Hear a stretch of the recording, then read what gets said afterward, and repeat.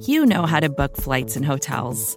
All you're missing is a tool to help you plan that unbelievable travel experience. That's why you need Viator. Book guided tours, excursions, and more in one place. There are over 300,000 travel experiences to choose from, so you can find something for everyone. And Viator offers free cancellation and 24/7 customer support for worry-free travel. Download the Viator app now and use code Viator10 for 10% off your first booking in the app. Find travel experiences for you. Do more with Viator.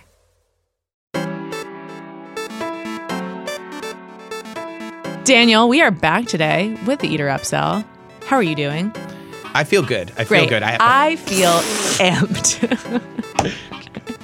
Because I've had a lot of coffee, but also because we have Rocco DiSpirito on the show today. We sure did. As someone that's been chronicling this world for a fair amount of time, long time, fair to long, who is Rocco DiSpirito? Okay, well, what's interesting is I started doing this a decade ago. Yeah. This was already after Rocco was off the scene. Right. But Rocco was basically this phenom in the late 90s, early 2000s. Like, he was the shit. He was the man. He had this restaurant called Union Pacific that everyone freaked out about. Ruth Reichel gave it 3 stars. He was on the cover of Gourmet. He was the best new chef. He was like as big as New York chefs get. Right. He had trained in Paris, CIA, like all the things. Maybe bigger, because actually something that I've heard him talk about is without the level of media that we have now, you could be the biggest chef in New York and be in your restaurant for a long time. Like now, if you're the biggest chef in New York, you're probably going to open 5 more restaurants and be like whisked away to all these different festivals. Yeah, different world. So he was an icon. He famously did this TV show for NBC with Jeffrey Chodorow, who was a restaurateur, called The Restaurant. Is by the guy who brought us The Apprentice. Oh. So God bless that guy. And it was insane. It was a crazy, crazy show. I think because like we had never seen restaurant reality shows before and people weren't super familiar with reality TV in the first place, but it was super dramatic. It chronicled the dissolution of the relationship between Rocco and Jeffrey, and it was kind of a wild thing. And after that, Jeffrey Chodorow ended up suing Rocco and banning him from the restaurant. And Rocco eventually fell off the scene. Like, he stopped cooking in restaurants, and he didn't really come back in a major way until this year. Wow. So I've been studying Rocco in preparation for this. And I think a thing to listen for here is like, it's very easy to put a tidy bow on his story.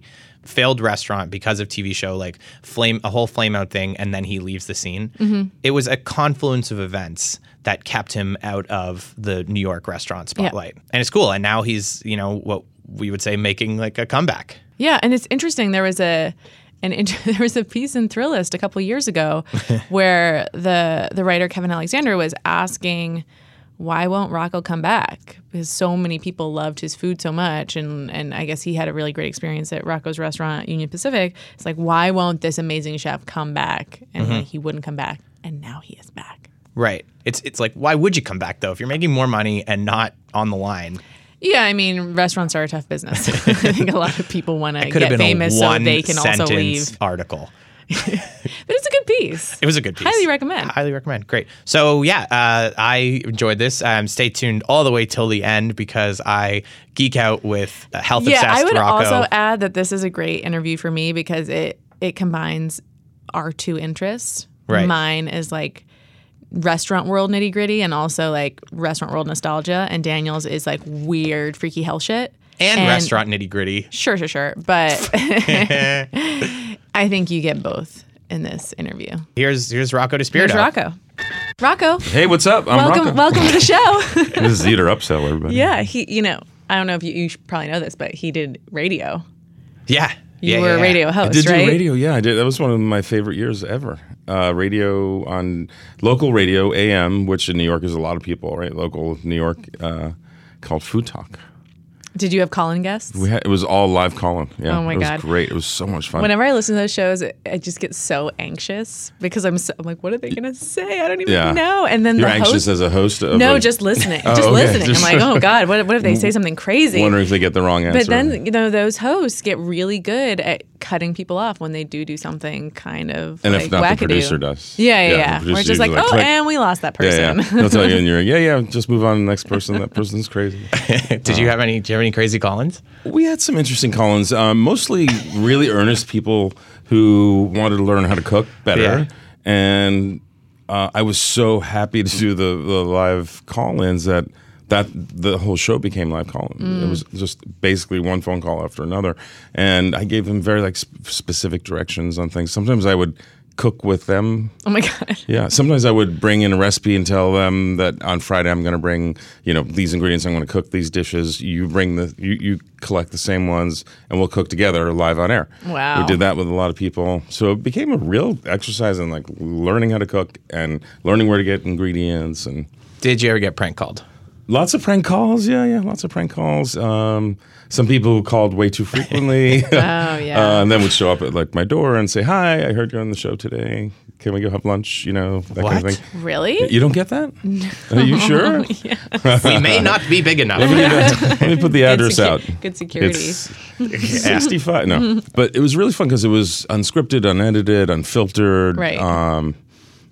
I could share my knowledge very freely and easily, and that's all people cared about. In 2005, people were still sort of very curious about just the nuts and bolts of cooking, right? Not the sort of gossip of the restaurant world. They just want to know, how do I make this better? So speaking of the career, I think some of our listeners won't really know your full trajectory. Sure. So I would love to cover it. Briefly, you went to CIA and BU. Yeah, born in 1966. Oh, and then opened up the Standard Grill a month ago. and somewhere a in lot of between stuff happened there. in between. Let's move on. I went to the CIA I graduated in 1986, the Culinary Institute of America, for those of you who don't know. They opened an FBI, the Food and Beverage Institute. Pretty funny. They love their puns. That is so good. Yeah. So back then, the CIA was a waitlist school, and it was a minimum year wait list because there were there was CIA and Johnson and Wales, and there weren't 8,000 other schools. Yeah, and this is in late 80s. So I had to wait 11 months, and then they shortened it last minute to 4 months, and I graduated when I was 18, going on 19, and I went right to Paris to work for Dominique Cessillon. Really sweet guy who drove me around on his Vespa all over Paris, and took me in, let me sleep at his house for the first 6 months, and amazing time there. I spent a little over 2 years cooking there. Obviously, game changing, life changing, life altering. Really cool. I did one thing I used to do that was probably pretty annoying to Joel Robuchon is I lived across the street from his restaurant Jamais, which was a 3-star he was a god, right? He was a god, died a god recently, and I was a devotee. And I used to go to the door and beg him for a job almost every day.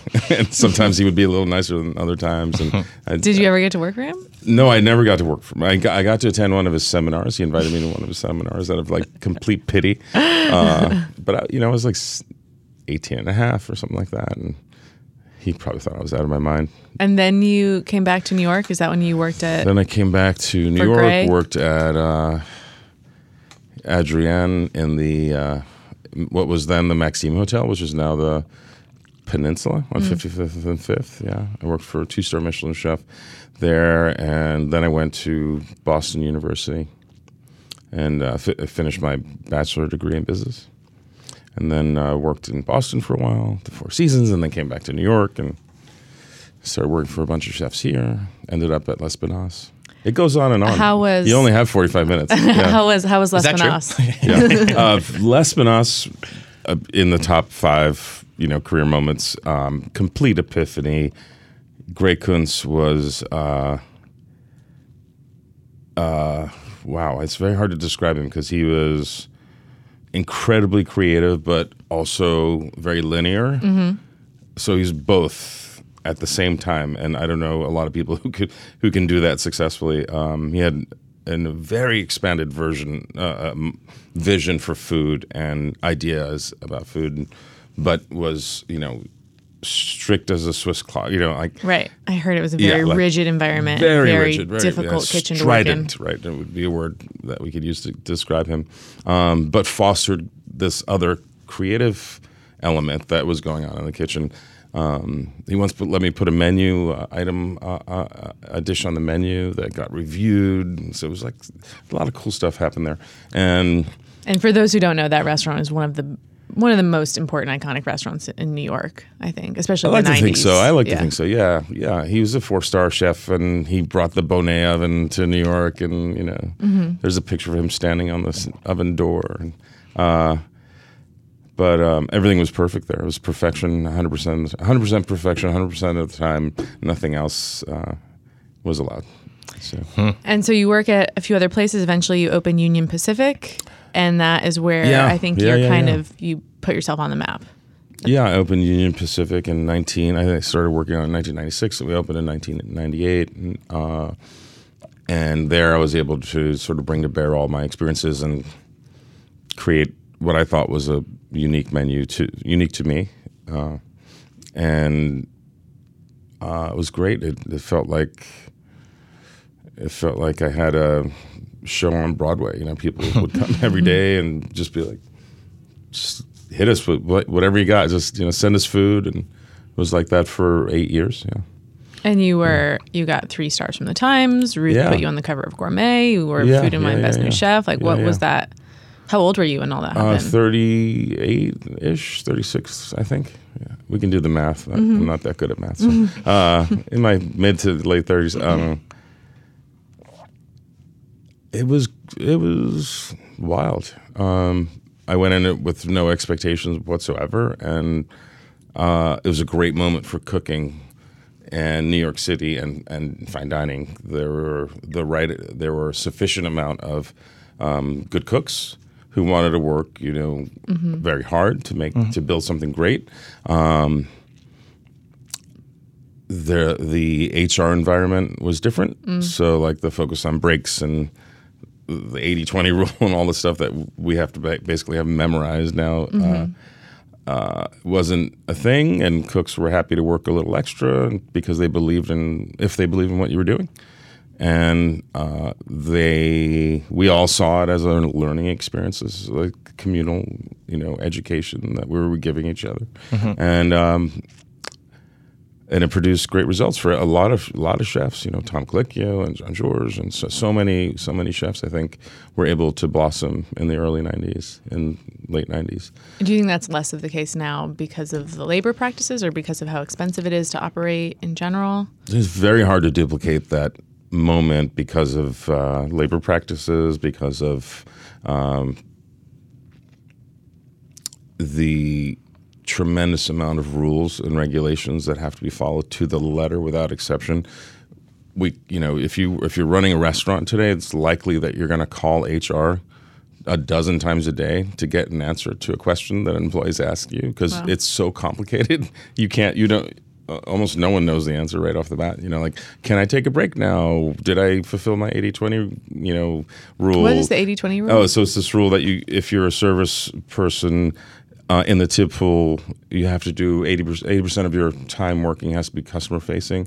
Right. And then, so managers aren't taking tips. Is that the idea? Managers, that's been gone for a long time. But yeah, so the idea is that you don't get if you don't get sufficient hourly wage, you shouldn't be asked to do sort of tedious, repetitive tasks like folding napkins and that kind of thing. So, and even the employees are upset about it. Like, some of them don't want to take breaks. They want to fold the napkin. They want to fold, and you have to force them to do these things that sort of just get in the way of great service, building a great team atmosphere.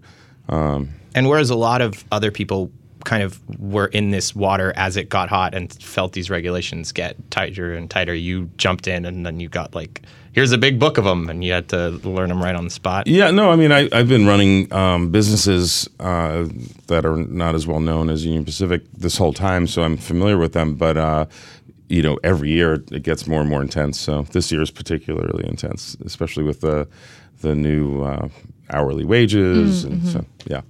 Despite that, at the Standard Grill, we managed to put together a really great team. I hope you felt how cool and nice and kind they were when you were there. We had great service. Oh my God, the best. So sweet. Whoever our waiter is, like A+ to that guy. Thank you. I think it was Rodrigo. Yeah, that sounds right. Everything was everything was gorgeous. mustache. Yeah. Everything was Yeah. gorgeous. Yeah. Oh, everything was gorgeous. Everything That's was Rodrigo. gorgeous. Yeah, Yeah. that's Yeah. Rodrigo. No, it was the best. But we, when we hired for that room, we hired on 2 metrics: kindness and generosity. We said, if you could be kind and generous most of the time, you're probably going to do great here. We'll teach you everything else. And some of those waiters never worked in a restaurant before. Rodrigo's an exception. He worked in some really good restaurants, so he has some major experience to draw from. But in the restaurant world, if you're kind and generous, you're always going to make a good decision, because what we do is, an act of kindness, right? And generosity is hospitality is about making people happy. And how do you know what to do in the moment to make someone happy? Well, think of what the most kind or generous choice would be, and it's probably going to be a good choice. That reminds me of when Gabe Stuhlman, a restaurateur here, was hiring when he first opened his restaurants. Like 10 years ago, he would always hire Midwesterners because they were nicer than all the people who had like 10 years of New York waitressing or waitering experience. I'm dying to agree, but I don't want to alienate anyone from other parts of the you're country. You're but from Queens, the so Midwesterners make the best New Yorkers. They do. They're so make nice. the best New Yorkers. That combination of New York City, like grit, veneered over a Midwestern upbringing is it's the perfect. amazing. Yeah. Are you guys from the Midwest? I'm from Boston, so Okay. I don't have that at all. But Yeah. he's from Canada, so he Even better. basically, You're Canada is the Midwest in its entirety, basically, right? Yeah. Sometimes, I mean, okay, this is a huge tangent, but sometimes I'll meet people and they'll be like, "Are you a Jew from Toronto living in New York?" And I'm like, "Yeah." And they're like, "You're a unicorn." That's so fun. Anyway, so could we go back? So Union Pacific is booming, and then you're star of the scene. Star of the scene, working on another Well, restaurant. the star of the scene, but Union Pacific got a lot of attention. Yeah. And then you were the subject of a reality show called The Restaurant. The Restaurant, yep. What do you? I mean, I've heard you talk a lot about it, but thinking about it now, You have? I have. Yeah, Really? You You had to spend a lot of time at a computer. I am Googling on the interviews. elliptical a lot, going very slowly. Peloton, Rocco, restaurant playlist. Yeah. Okay. But when you think back to that show, like, what do you think it meant for the food scene, and like, what do you feel like? What is your opinion now of how the media reacted to it? Wow. I think it meant a lot of things for a lot of people, and different things. It was a very broad spectrum of reactions. I know that there was a lot of competition to get on that show. Mary Batali, Drew Nieporn. They all wanted to be the subject. I think they were talking to Brian McNally. Yeah, they were talking to all of us, and I didn't know that. When they got to me, they were sort of at the end of their decision-making process. Sounded like a great idea at the time, Hey, we'll do a TV show about you opening a restaurant. NBC, primetime. Yeah. Sounds Well, like and a good this idea. was, what Sounds like a year good was idea. this? This Yeah. was before reality TV is. 2001. Yeah. Yeah. And it was the guy who did The Apprentice. And Survivor. Yeah. Right. It was Mark Burnett who basically invented the genre, right? Yeah. The docu drama or docu soap.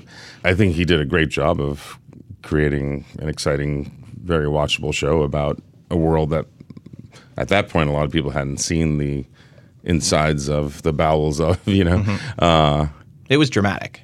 Yeah. There was. I have heard you talk about how now when you watch other reality shows, you know that, like, oh, that scene was constructed from this, and this, and like that might have been some guy just washing his face in the bathroom, but the way they've built it up in the edit, it seems like, oh my God, is he going to puke? Is he going to throw up? I think we all know now how reality shows are constructed, that they're mostly scripted in the edit, right? And post, right? The word post hadn't been used that much back then. Now everyone knows what post means, right? For those of you who don't, it means what you do after you shoot everything. And so we all know that they shoot a lot of film, and then in post they create a narrative. I didn't know that back then. I don't think the general public knew that. And I don't think I had a sense of how powerful that could be, right? But I think if that show were to air today, it would just be another show. But back then it was, the first of its kind, so it got a lot of attention. Well, and back then, I assume you guys didn't know what you were getting yourselves into in the same way that someone now would be very aware of like what could happen. I mean, if you sign up for Housewives on Bravo, you know what's going to happen. Yeah, we definitely did not know what we were getting ourselves into. And in addition to looking at moments that were an interesting take on what I remember, I look at moments and don't even understand how they happened. Like I couldn't tell you today what was scripted and posed, what actually happened, because the situations were so artificially constructed without my knowledge. One of the things, I mean, I'm personally scripting your trajectory in my own head, but I think like it's very easy to see something like that now through the lens that we would currently see it. Like if Eater or some big food institution or some cable network went to a restaurant where like we want to follow the opening of your restaurant, that would be a very conscious decision by that restaurant. Like I am going to trade a little bit of this restaurant's integrity in a way for this exposure. But I think looking at it back then and hearing how you've spoken about it, it's like that wasn't obvious back then, right? Like this idea of giving a little piece of yourself to the media wasn't as clear. For me back then, it was in the same category as what I was doing on Food Network, which was Dump and Stir or appearing on, another chef's cooking show and being in their sort of quote audience or at their counter. I didn't understand how it would be so how different. There'd be drama. I thought it was just more food TV. They'll focus on my mom cooking all the meatballs. Yeah, and your mom cooked at the putting restaurant. Together what it takes to put a restaurant together. We had a time-lapse camera, which was really cool.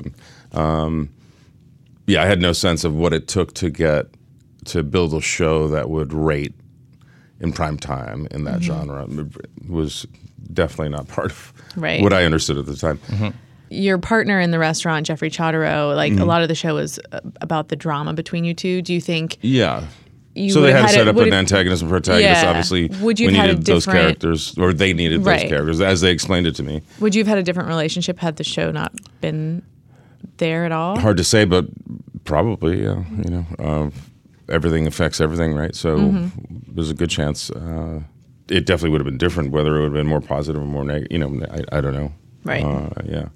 But there were artificial pressures created from the show that affected our relationship. So, as I think any show would do, even today. Do you ever see him or go to his restaurants? Yeah, we've seen each other several times. He's come to places where I've cooked. I've seen him at events. Yeah. We're simpatico. That's good. Yeah, it's really good. Yeah. I think the perception is that like once that show ended was the time when you stopped cooking in like visible professional kitchens. Yeah. Well, it's sort of true. Yeah, is that true or not so much? Yeah. I mean, the facts are there, right?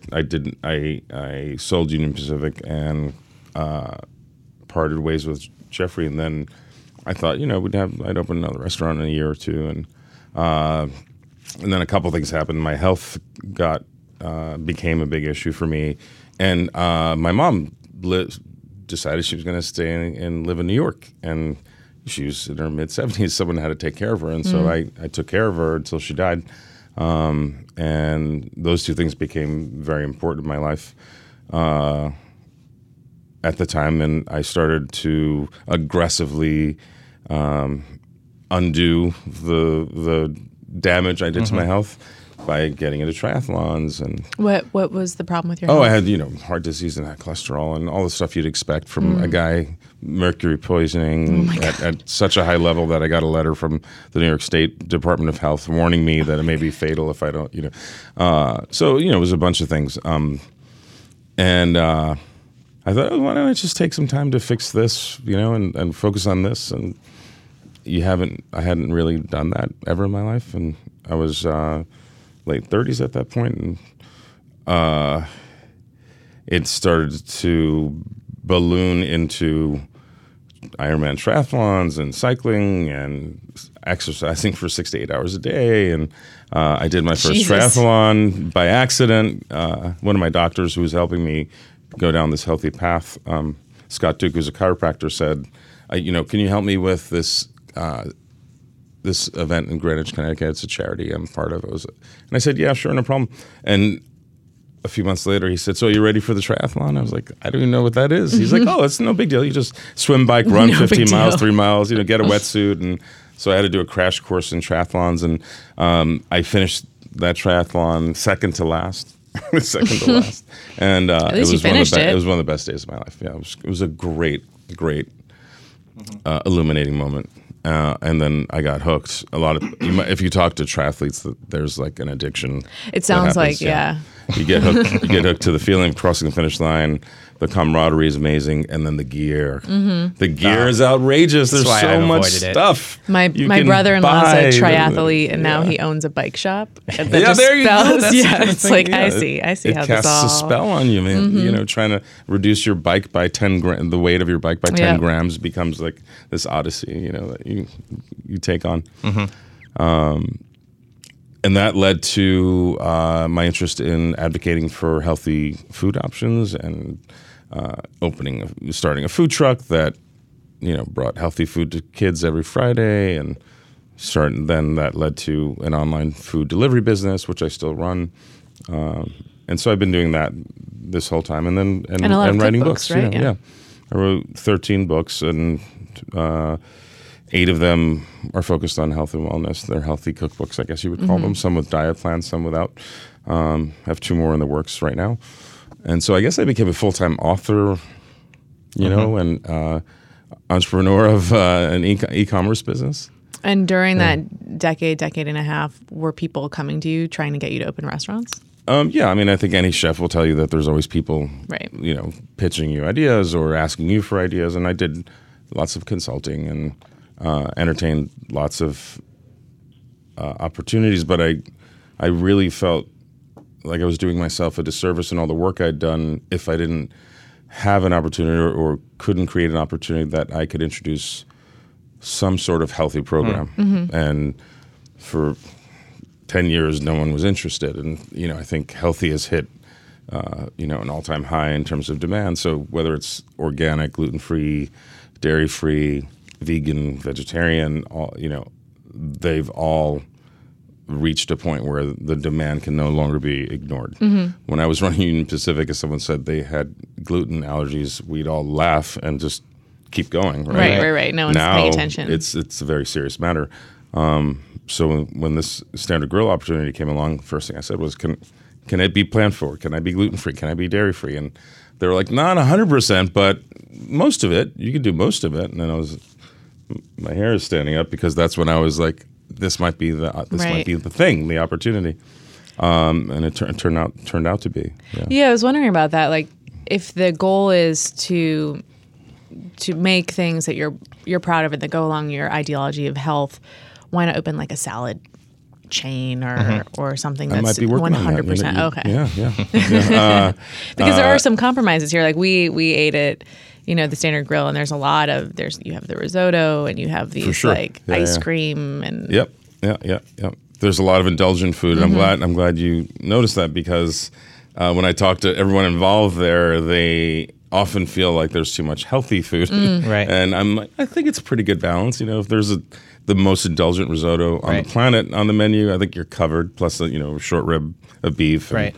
But other than the risotto and one pasta, 47 dishes don't contain dairy or gluten. Wow. They're all made from almost entirely organic ingredients that I've sourced from local or non-local, if you're in the middle of winter in New York. Very, very earnest people who care a lot about the transparency and the provenance of their products, and that was all very important. And of course, it adds a layer of expense and supervision that is much more difficult than if it were just all conventional ingredients. Yeah, I was telling. But there's a lot going on. I have to balance what's required from a hotel restaurant, what's required from a grill. Right, like the grill means meat. Right. Right. And then what's on my agenda and then embrace and honor some of the stuff that I'd done in the past that people really liked, like the Peconic Bay scallops. You know, so as we work to try to find the through lines of all those elements, you know, we're trying out lots of different things, and I think there always has to be indulgent choices, but there are plenty of. Is it frustrating that people are labeling this as like a comeback? It's okay. I don't mind. You don't care? Yeah. It's. I understand how they'd see it that way. It doesn't frustrate me as long as they think it's a good comeback. I'm pretty happy with the fact that people care about what I'm doing at all.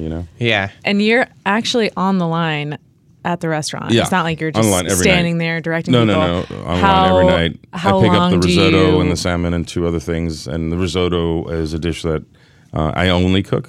No one else in the kitchen cooks. I feel that passionate about that risotto. It's this like very delicate emulsion of fat and starch, and the flavors are very complicated to balance and find the nuance in there. So I like picking up that dish. Is this for the launch? Like for 6 months, got to make sure that everything's running fine. So I'm going to make sure my hands are in everything, or is it like this is your plan for the long haul? It's my plan for now. I imagine if we are lucky enough to be very busy, it'll probably change, but because it's not really the best use of my time to be on the line. But I really love it right now, and it feels great to stir that pot all night long. But did you have to like physically train to get back into the shape of standing all day? I should have. Yeah, I should have physically trained. I needed to be doing a lot more squats. But the cooking, the muscle memory of cooking is there. It's always, it never leaves you. When you started, if you're a person who started cooking professionally at 14 and did it for your entire life until your 50s, it's all there. You'll never lose it. Right.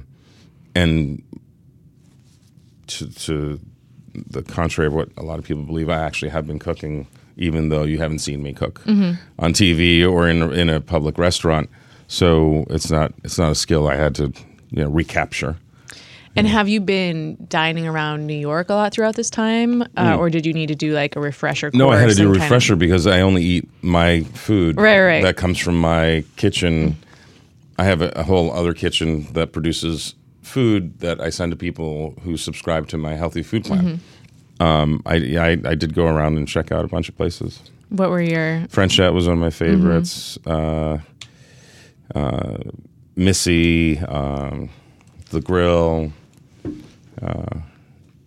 Torsion. Very good. Love Torsion is Torsion. very good. Yeah. Because the bistro tan and the skewers were my idea of how to add some excitement and a way for people to taste lots of small bites of things. Yeah. Those skewer guys democratic. At Torsion are just They're masters. Wild, right? Yeah. They really are. Yeah. And I don't pretend to be anything like them. We're grilling stuff, and it's mostly delicious, but those guys are truly like it's like honed they train for craftsmen. decades to do that. Any trends? And building the skewers is also a skill. The building that skewer so it cooks properly and you get the right amount of caramelization on the outside and it's not overdone on the inside. It's a whole art form. So that's wild. I'm learning that as I create these skewers for this restaurant. Any trends you noticed while you were dining around that surprised you or that were just intriguing? Yeah, eggs. Eggs seem to be a trend. People are putting eggs on their everything. Yeah, and eggs and scrambled eggs and omelets are on dinner menus now, and eggs with caviar, eggs with snails. Oh yeah, the Frenchette, the eggs with the snails. Yeah, they had that. But I saw, those Riyadh and Lee have always had eggs. They were always prominent on their menus, but I'm seeing it everywhere now. Obviously, the burger trend continues to be huge, and artisanal bread, no bread, and crazy cocktails and mocktails. That's like, I think that just is that was not happening zenith. in the late 90s. Yeah. No, back then it was a champagne cocktail if you wanted a cocktail, or you could just get your favorite spirit, on the rocks or up or. So going back to when. Yeah, you have a long list of questions. I've deleted most of them. I'm not. I don't even. I'm gonna go no notes from now on. But no, feel free to use your notes. I need to prove myself. You did some great too, research. Yeah. Thank you. Yeah. Okay. Going back to when you were the hot shot or whatever, we're just going to call it that for a sec, Union Pacific hot shot. And then the first diet book came out. What did you feel like from the New York cool kids chef club that you were maybe a part of, or would have been wanted to be a part of? Not they would have wanted you. I don't know if you were in it. Did you feel looked down by them when that first came out? I didn't feel it, but I heard about it. Okay. So I didn't feel it because I remained friends with most of them, and still am friends with a lot of great chefs that I cook who were my contemporaries at the time. But I would see remarks in the press, and it always confused me. I was like, oh, that's so odd. I just wrote a book on health. It was a #1 New York Times bestseller, but no one seems to care, except for the 500,000 people who bought the book. And why is that such a big deal? I don't. I've always been sort of on this self-guided, tour, and whatever interests me at the time, I pursue, and that was important to me. And I thought it was a very important additional voice to add to the world of cuisine and health, because there hadn't been a chef who took health very seriously. Right. Most chefs thought that was not a prestigious pursuit. Health. Right. It's all just about deliciousness. Health was for the trainers and the doctors and nurses and those funny kind of doctors, the osteopaths and chiropractors, and now of course True Food Kitchen sold for $500 million. Dr. Andrew Weil, who's one of those weird doctors, literally banked $100 and something million for that healthy restaurant concept. So to answer your question, as I heard things, I still felt the warmth from all my friends, and do to this day. Yeah, but it's probably different now, right? It was confusing. Yeah, it was confusing. And when the last one came out. I was so proud of that book. It was Now Eat This, it was called, and I took essentially junk food and comfort foods and made them healthier. And took a lot of time, years. And it came from my triathlon training, because in triathlons, most people eat shakes and bars and bananas, and I, of course, wasn't going to be happy with that for years and years of training. So, with TV appearances, how do you decide what to do and what not to do? I know you did Dancing with the Stars. You've done a lot of Food Network stuff. So Dancing with the Stars, here's how I decided that. My mother told me I had to do it. It was my favorite show. That was that. That was a pretty simple one. The Bravo Dinner Party Show I thought was a great concept, very rooted in culinary, great budget, working with Andy Cohen, the Bravo team that did Top Chef and that does Chopped now, seemed like a great idea. I thought that was a great show. So it only got one season, unfortunately.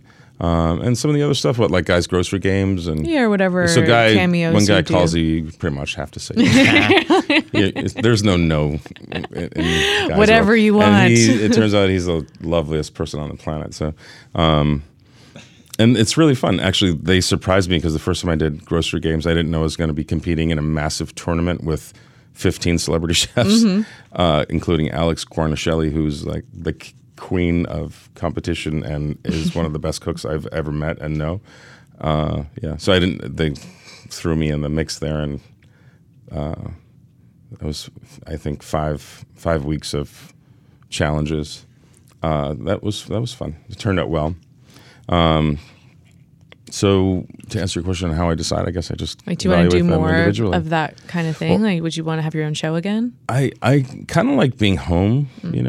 I'm sort of one of the reasons I think this Standard Grill opportunity makes sense is because it's close to home, keeps me grounded, and I want to spend more time at home. I have a great personal life and I'm completely devoted to, and includes 2 cats, 2 dogs. So that's how crazy I am. No Rocco pet food? No Rocco pet food. I think Rachel Ray has that covered. She's doing a good job. Right, she does. And back to the salad chain question, what do you think would be your ideal next business There's a in chain that realm? Called Just Salad that has a very responsible and transparent program, and they're very focused on sustainability. They have reusable containers that they really motivate you to use, because they give you huge discounts, and the quality of their product is amazing. Something like that would be Cool. would be great, I think. But I'm also dying to do what's the number one chain? I guess like a McDonald's or if I could do that, but healthy, that would be my Just to reach the most ultimate dream. people. No, because it's the food that everyone loves. Right. Yeah, it's if you could do a burger, fries, and shake healthy, I think you'd probably, you'd make a lot of people happy, and I guess the reach could be potentially huge, right? Yeah. So I feel like the restaurant has will probably be extremely successful. Like I think that's the food. You do? I think so. I mean, Wow, thank you. That's. I don't know that for sure right now, so thank you. Well, I mean, you look at comparable like restaurants like Atla, in NoHo with also. Wow, again, stunning comparison because that's one of my favorite restaurants, and I think is a very high standard. I go there all the time because it's the best, amazing. closest, It's healthiest, amazing, and that's a calculus that I am interested in. To me. But it's hugely packed, right? And they get good reviews. But I think even if they weren't critically acclaimed, like people would go there because the merits, right? Right. The merits of the situation. It's good, and you want to go back. But are you worried, or do you care what the media says about this place? Like, do you think that the media? But do you think that the media is willing to accept a place that is maybe trading out like the canola oil for like trading away the deep fried things or like organic rapeseed oil? Yeah, I mean, sure, but making, which we've done, which is a big topic, by the way, because it's so much more expensive. But yeah, I just like. I think the media will be okay with generous to your principles. Well, I'd like them to be. I don't know if they will be. Some have been, some haven't been, and I think that's the chance you take when you put yourself out there in the public eye like this, right? And I knew that coming into this, and I got my armor. I put my armor suit back on, and obviously it won't be all great, and it won't be all bad. What I'm really hoping for is the restaurant to be successful and it having a halo effect on the hotel, because that's what my partners and I signed up for. If people come back, and we already have we went up 3% in regular customers, return customers in the last month, which is a huge good sign. If that keeps happening, I'll be thrilled. I'd love to be a Teflon Don, and not have to worry about the media, but it's a huge reality that they're going to have an impact on how successful we are. And how much of a say does the Standard have in what you're doing? They've been incredibly supportive. Amar Lalvani, the CEO, is visionary. He really understands and appreciates talent. He also owns Empellón with Alex. Oh, okay. Yeah, with Alex. And one of the great restaurants of our time, Alex Stupak, to be clear. And he's been incredibly supportive. And the new owners of the hotel have been also incredibly supportive. So they have a huge say in everything that goes on under their roof. But they give me a lot of freedom. Yeah, they seem to have completely different identities for their different restaurants across the brand. They do like to have this sort of beehive of activity under one roof thing going on, and they like for the outlets to have different identities. And this outlet not only is a different identity than the other outlets, but it's very different than the traditional Standard brand identity. And for that, I really have to thank them very much for allowing me to take some chances and risks and doing things a little more seriously in some cases, less seriously in other cases. But it was a big experiment for them. It's a 10-year-old restaurant that does double-digit millions every year. That Amar specifically felt needed a modern, retake because 10 years old, and after 10 years everything needs to be sort of dusted off and polished, right? So they've been great. I really have to express my gratitude. It's so easy for them to keep it totally safe too. You're right. You're right. That would be the very easy choice. Exactly. And they chose to take a more challenging approach. Yeah. And hopefully it'll pay off. I mean, so far we're busier and busier every week. but I think the next few months will tell. Yeah. Before we wrap up, do you want to geek out on health stuff? Do you have any Sure. health questions for Rocco? I do. I have a question about your perception of like the way that healthy products are now popularized, right? So I've on podcasts or whatever, like I think I was going to use like charcoal as an example. So I first heard about charcoal, like using charcoal as a supplement probably 6 years ago for a very specific thing, right? For detox. For detox. Yeah.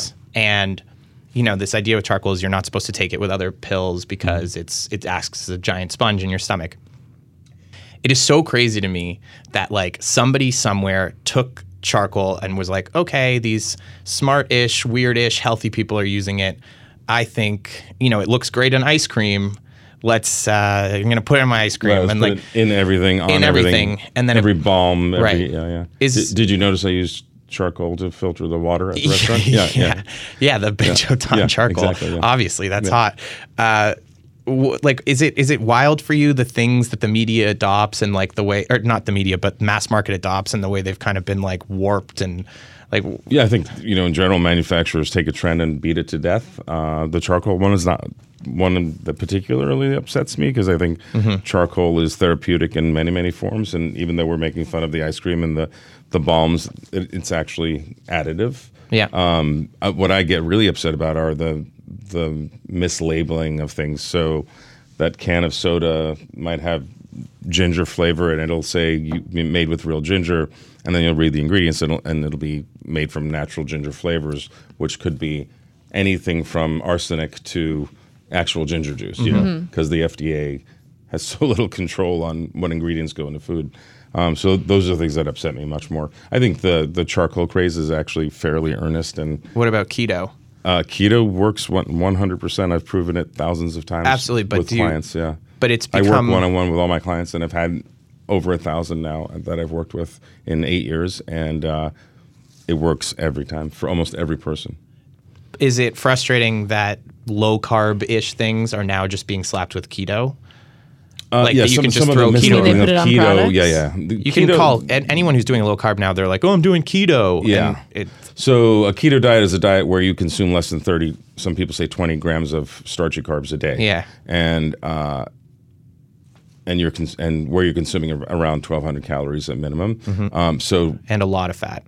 A lot of fat, a lot of protein. Yeah, and fiber. Fiber is very important in a keto diet. You want to consume 40 to 60 grams of fiber a day. Yeah. So to say something is low carb and can be part of a keto diet makes sense, but to call something keto necessarily when you don't know what else the person's eating could be misleading. Yeah, there's all kinds of crazy, silly stuff that happens. The gluten-free stuff, that really is terrifying to look at. A lot of gluten-free food is really, really bad for you. So in my books, I guide people towards naturally gluten-free foods like broccoli, right? Like vegetables. Yeah. Being, friends with. You're not going to ask me about soda? Oh, sure. Soda. What do you want to talk about soda? You were talking about soda. Okay, go on. So carbonated beverages contain carbonic acid, and it's what makes that drink able to live in that can for 100 years and not go bad. Shit. And if you're gonna blow interested soda in being for me right healthy, if you're interested in being healthy, you want to eat a high pH diet. You want to eat foods that are 7 pH or above. Great. Which is why I use benzoyl in the water, because it elevates the pH to almost 9. And soda will never be healthy. Soda's the one thing I won't. acid by definition. Carbonated water? Carbonic acid, carbonated water, yeah. Damn it! I knew this was going to happen. Some of the naturally sparkling waters that come out of the ground is okay. Carbonated are better. Yeah. I actually have pH strips because pH in your diet is so important. And if you just ate a healthy, balanced diet with lots of green vegetables, you'd have a very high pH diet. But so if you go to a restaurant and the restaurant is carbonating the water there, they're taking a water that's 5-6 pH and making it a 4 pH, basically. Yeah. New York City tap water is 5 to 7. I've tested it many times. It's very different depending on what your filtration system is or isn't. But yeah. So what's your bottled water of choice if you have to buy bottled water? I like Fiji. I like Fiji a lot because of the taste and the high pH. I don't love the plastic bottles, but there is a theory out there that plastic bottles are endlessly recyclable, and that a lot of glass bottles don't end up getting recycled because their weight and shipping. So I don't know what the truth is, but Yeah, I've heard that a lot about wine bottles when people are promoting the boxed wine idea. The Because- pushback to the pushback. Yeah, but the problem is a lot of the cheaper box wines all have the plastic udder in there. lining. So So what's the point? Once Yeah. there's 2 layers, you can't. Yeah, that's true. Okay. We'll have to solve this plastic problem though soon. Yeah. It's an issue. It's a big issue. We've got a lot of problems to solve. So I imagine if you're friends with chefs and stuff, you probably come across people who have built brands on sweets and like the nostalgia of like 1960s. Duff Goldman, good friend of mine. Yeah. Yeah. So how do you and Duff sit around, have a glass of scotch? Like, how do you not be like, what are Well, you we doing to both the love world, Scotch, Duff? So that's pretty easy. Right. No, it's not like that. Everyone's got their own path and mission, and you got to be, generous about people's choices, right? So Right. I'd like them to be generous about mine. You have to. But reciprocate. one is good for the planet and one's bad. I don't know that Duff Goldman as a human being is bad for the planet. I think he's I don't probably mean- net People very good doing for their the own planet. things for their own Yeah, bodies. yeah. Yeah. But okay. And I'd finally, say Twinkies are probably the first thing I'd go after if I had to go after a baked good. Yeah, Duff not Goldman's straight for very Duff good the Goldman. planet. Have you ever met him? no, I'm sure he's one of the wonderful. I don't mean finest he's human a bad beings- person. One of the finest human beings on the planet. And he actually uses real sugar and real flour and not a bunch of overly processed chemicals. I just worry about artistic integrity, Trojan horsing things like Yeah. sugar back into people's diets when people like you are trying to get it out. Listen, there's room I for think all to of us. his point, though, yeah. the Twinkie is the bigger problem, not the high-end chef Right, but Trojan horsing. he's not sitting having a glass of whiskey with He might with know the Hostess or CMO whatever. of Hostess or something. I've spoken to some people who work in the big baking industry. I've worked on healthy donuts for Target. Yeah. Oh, cool. So that change is happening. I mean, it's only a matter of time before it's everywhere and it's really inexpensive. Think about how much organic foods cost now compared to 10 years ago when you were in high school. I don't know if you were living in New York yet. 29 years old. Okay. Yeah, so you were in high school. I was in high school, yeah. But the prices have come down a lot and the availability is No, much I wasn't higher. in New York Yeah. yet. The veneer of New York had not started to form on my hasn't exterior. been soaking yet. Yeah, no, But you see that You even feel like with a fully formed New Yorker now. I seem like it, or I feel. Oh, You okay. seem feel like one. like- Yeah. like you see Pepsi when they, over the last 10 years, they've been expanding into new markets because they see that, They see the like, future. Oh Yeah. crap! People don't want this food anymore. We need to buy up water brands and health food brands and Yeah, whatever. the demand for sugar drinks has declined precipitously. Yeah, people know what's up now. You've got Don't judge our you don't have a beverages. single sugary drink here. No, right? but that's No, All the drinks you chose. but they and that are- wasn't for me specifically, right? That was No, just, we don't. Yeah. that's also me. That's unusual. Yeah. Three years ago, that wouldn't have been the case. Right. Yeah, the most popular drinks in our office are going to be the sparkling waters. I was upstairs being like, because I like to bring something for when people come in, and I was like, usually I would just get cookies, and I was just like, what do I do? I wanted to tell you a quick story, and then I swear I'm done about my. No, it's okay.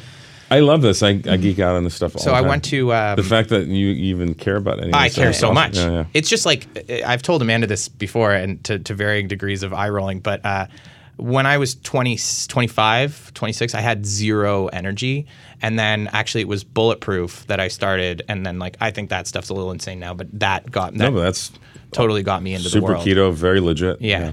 It's just the idea of questioning the mass marketing that you see, and then you start to read and make your own decisions. But the first time I ever went to an integrative doctor, an integrative functional medicine You know doctor, about that, huh? Of course. Good, Yeah. I'm in on Who's the your game. favorite? Who's your favorite? I don't have one. Oh, Jeffrey Morrison. He's your guy. I'm going Gotta to go. see him. Okay. All Yeah, 32nd Street. We'll talk. Amazing. right, love this. 100%. So I've got I got my all my panels done, my thyroid panel, Right. all that kind of stuff.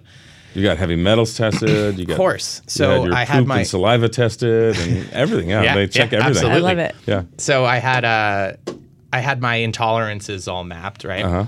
And just to give you a sense of actually this is maybe more for you, how sometimes you need to go to the right one, because I really believe that this stuff in 5-10 years will be the mainstream style of medicine, right? But now they're a little bit marginalized. They're a little bit the offices are all messy. They've got magazines all over the place, and they're a little bit mad sciencey, oh, do this, do this, do this, do this. With the supplements, you mean? Yeah. And the IVs and all that Which stuff. I'm Yeah. also game for. IVs are super legit, guys. I do them a lot. You do good. Yeah, mostly for hangovers though. But Great. hey, Whatever or works. preventing the flu. as or long as I'm getting piped up, I love that. That's amazing.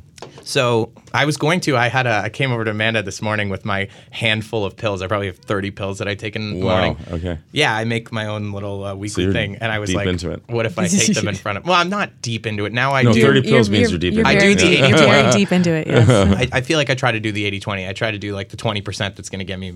I still drink too much and like I'm not... Okay. Would you like me to move on?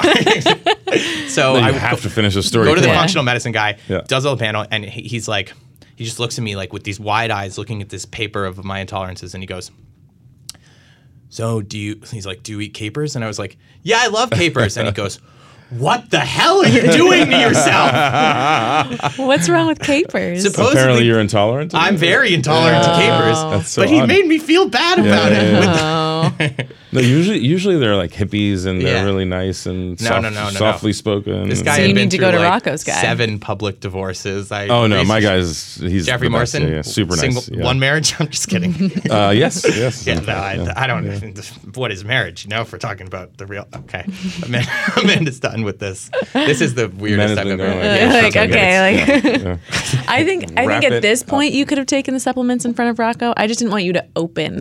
I wasn't Like, gonna welcome open with to the it. studio. I I'm was gonna I was take my joking 30 when supplements in front of you. Third, it's probably 20, but probiotics, hopefully, big part of that. I take one at night, just a pill. But I'm not religious about it. You should upgrade to about 300 billion CFUs a day.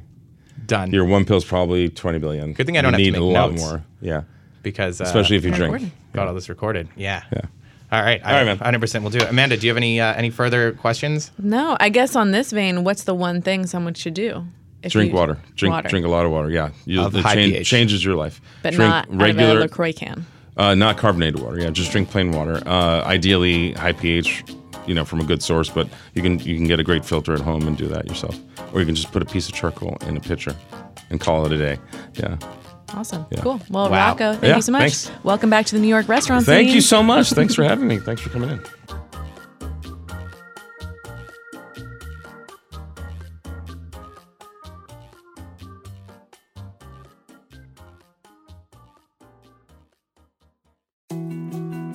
More to-dos, less time, and an infinite number of tools to keep track of. Sometimes doing business has never felt harder, but you don't need a miracle to hit your goals. You can just use HubSpot, because their all-in-one customer platform can make growing your business infinitely easier. Imagine this: high-quality leads, fast closing deals, wildly happy customers, and more benchmark-breaking quarters. It's not a miracle, it's HubSpot. Visit HubSpot.com to get started today.